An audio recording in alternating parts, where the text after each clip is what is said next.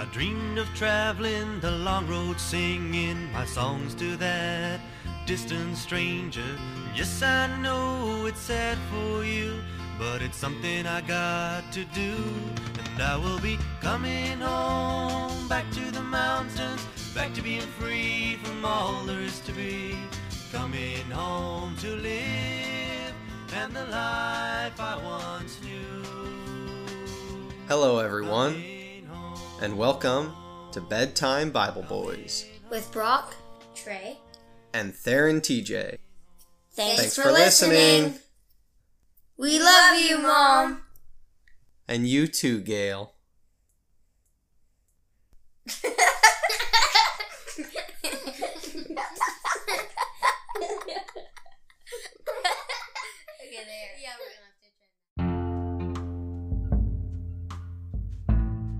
Tonight we are reading Daniel chapter 7 verse 1, continuing in our study in the book of Daniel.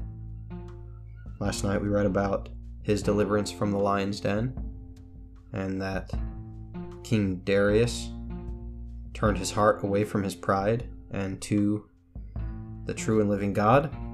And tonight we continue with Daniel's story.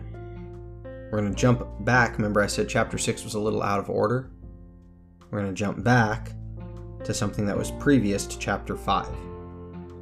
In the first year of Belshazzar, king of Babylon, Daniel had a dream, and visions passed through his mind as he was lying in bed. He wrote down the substance of his dream. That's a good idea when you have dreams that you don't understand but you think are spiritually significant. Write them down. I think Daniel's given us a good lesson here. In dreams like that, wouldn't you feel the spirit in you while you're sleeping? Kinda. Like, wouldn't you get a feeling that you know it's from the spirit? I think so. I think you're right. But it doesn't always mean you'll have like a perfect understanding of what it means, right? Mm-hmm. Or that you'll remember it. So still good to write it down, but yeah, I think you're right. Daniel said, "In my vision at night I looked, and there before me were the 4 winds of heaven, churning up the great sea. 4 great beasts, each different from the others, came up out of the sea. The first was like a lion, and it had wings of an eagle. I watched until its wings were torn off, and it was lifted from the ground so that it stood on 2 feet like a man, and the heart of a man was given to it. And there before me was a second beast, which looked like a bear. It was raised up on one of its sides, and it had 3 ribs in its mouth, between its teeth. It was told, 'Get up, eat your fill of flesh.' After that I looked, and there before me was another beast, one that looked like a leopard, and on its back it had 4 wings, like those of a bird. This beast had 4 heads, and it was given authority to rule. After that, in my vision at night, I looked, and there before me was a 4th beast, terrifying and frightening, and very powerful. It had large iron teeth. It crushed and devoured its victims and trampled underfoot whatever was left. It was different from all the former beasts, and it had 10 horns."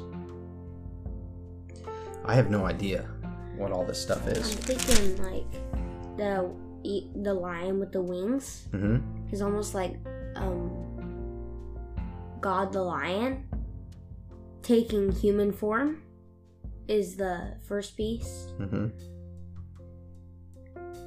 I'm not completely sure what the second beast is. It was a bear. But the third beast was the leopard with 4 wings on its back. And then what else? The authority to rule. Wouldn't that be like the 4 dominate? That's what I thought. Yeah. And then the 4th beast is like sin, death, the devil. It seems like Rome, which Rome certainly represents some things that were... like the beast in the end times that it talks about. Yeah. Well, and it's just because it depicts iron so much, it seems like it's like a Roman thing, and that the Romans crushed whoever they went against. Maybe it's the same thing as like the Nebuchadnezzar Nebuchadnezzar's statue. Well, see, this is not a bad thing to put together here. Basically, it says in the footnotes, the lion with an eagle's wings represents Babylon, with her swift conquests. Statues of winged lions have been recovered from Babylon's ruins. Okay. The bear that ravaged the lion, that's where the 3 ribs came from. Medo-Persians. The bear, yes, was the Medo-Persians. Good job, Brock. 3 ribs in its mouth represent the conquest of 3 major enemies. The leopard is... Has to be like Greece. Persian? Greeks, that's right. The leopard is Greece. Its wings show the swiftness of Alexander the Great's campaign as he conquered much of the civilized world in 4 years. The leopard's 4 heads are the 4 divisions of the Greek Empire after Alexander's death. The 4th beast points to both Rome and the end times. Good job. Many Bible scholars believe that the horns correspond to 10 kings who will reign shortly before God sets up his everlasting kingdom. These 10 kings had still not come to power at the time of John's vision recorded in the book of Revelation. The little horn is a future human ruler or the Antichrist.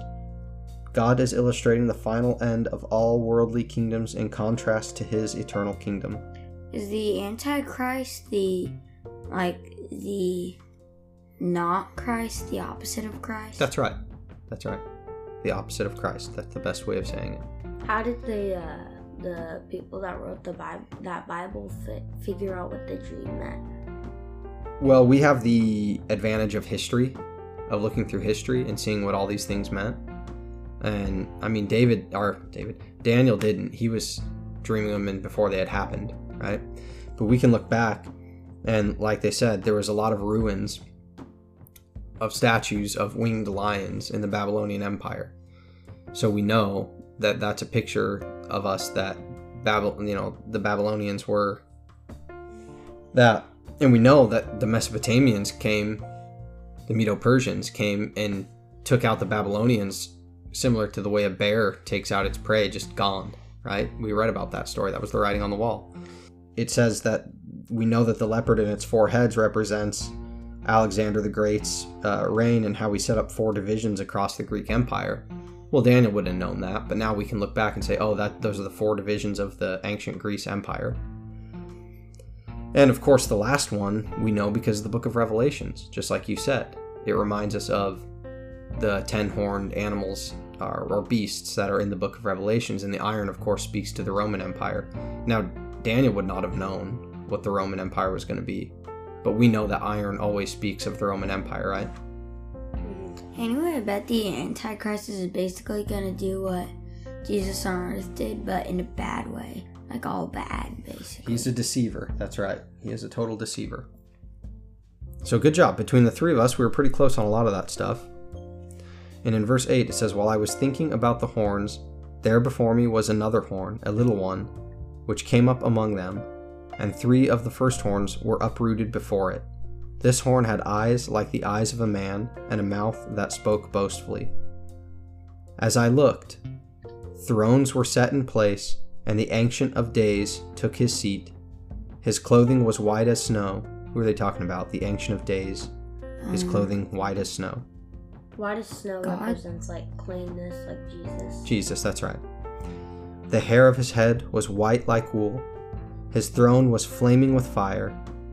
Good job, Brock, with God, too. And its wheels were all ablaze. A river of fire was flowing, coming out from before him. Thousands upon thousands attended him. 10,000 times 10,000 stood before him. The court was seated, and the books were opened. Then I continued to watch because of the boastful words the horn was speaking. I kept looking until the beast was slain and its body destroyed and thrown into the blazing fire. The other beasts had been stripped of their authority but were allowed to live for a period of time. In my vision at night I looked, and there before me was one like a son of man, coming with the clouds of heaven. He approached the Ancient of Days and was led into his presence. He was given authority, glory, and sovereign power. All peoples, nations, and men of every language worshipped him. His dominion is an everlasting dominion that will not pass away, and his kingdom is one that will never be destroyed. So isn't this kind of crazy how the book of Daniel actually ties into the book of Revelations right there? Yeah, I was realizing he was kind of having a small vision, but in like pretty much different like detail than the end times, in like a tiny bit of it, but not like what it actually would look like. Yeah, this is really neat. And then in verse 15, I, Daniel, was troubled in spirit, and the visions that passed through my mind disturbed me. I approached one of those standing there and asked him the true meaning of all this. So he told me and gave me the interpretation of these things. The 4 great beasts are 4 kingdoms that will rise from the earth. But the saints of the Most High will receive the kingdom and will possess it forever. Yes, forever and ever. Then I wanted to know the true meaning of the 4th beast, which was different from all the others and most terrifying, with its iron teeth and bronze claws. The beast that crushed and devoured its victims and trampled underfoot whatever was left. I also wanted to know about the 10 horns on its head and about the other horn that came up, before which 3 of them fell.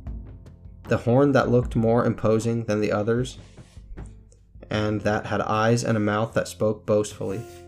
As I watched, this horn was waging war against the saints and defeating them, until the Ancient of Days came and pronounced judgment in the favor of the saints of the Most High, and the time came when they possessed the kingdom.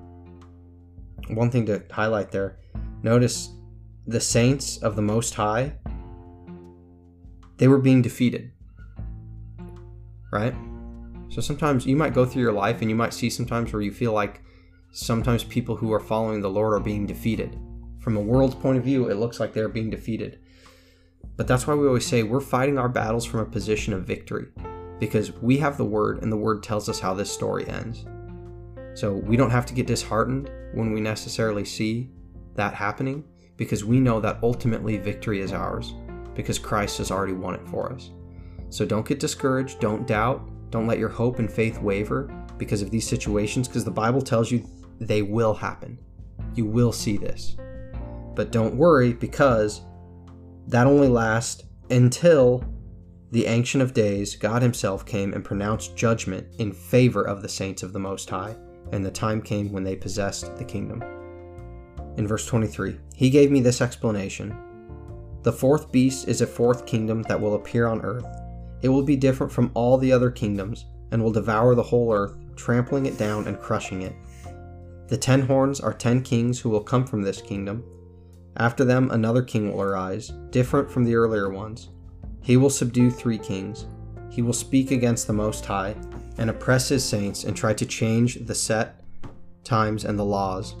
The saints will be handed over to him for a time, times and a half a time. There you go. But the court will sit, and his power will be taken away and completely destroyed forever. Then the sovereignty, power, and greatness of the kingdoms under the whole heaven will be handed over to the saints, the people of the Most High. His kingdom will be an everlasting kingdom, and all rulers will worship and obey him. This is the end of the matter. I, Daniel, was deeply troubled by my thoughts, and my face turned pale, but I kept the matter to myself. You know what's kind of interesting? Daniel interpreted a lot of dreams, right? He interpreted a lot of Nebuchadnezzar's visions and dreams, and he was known as the guy who could do this. But whose dream couldn't he interpret? His own. His own.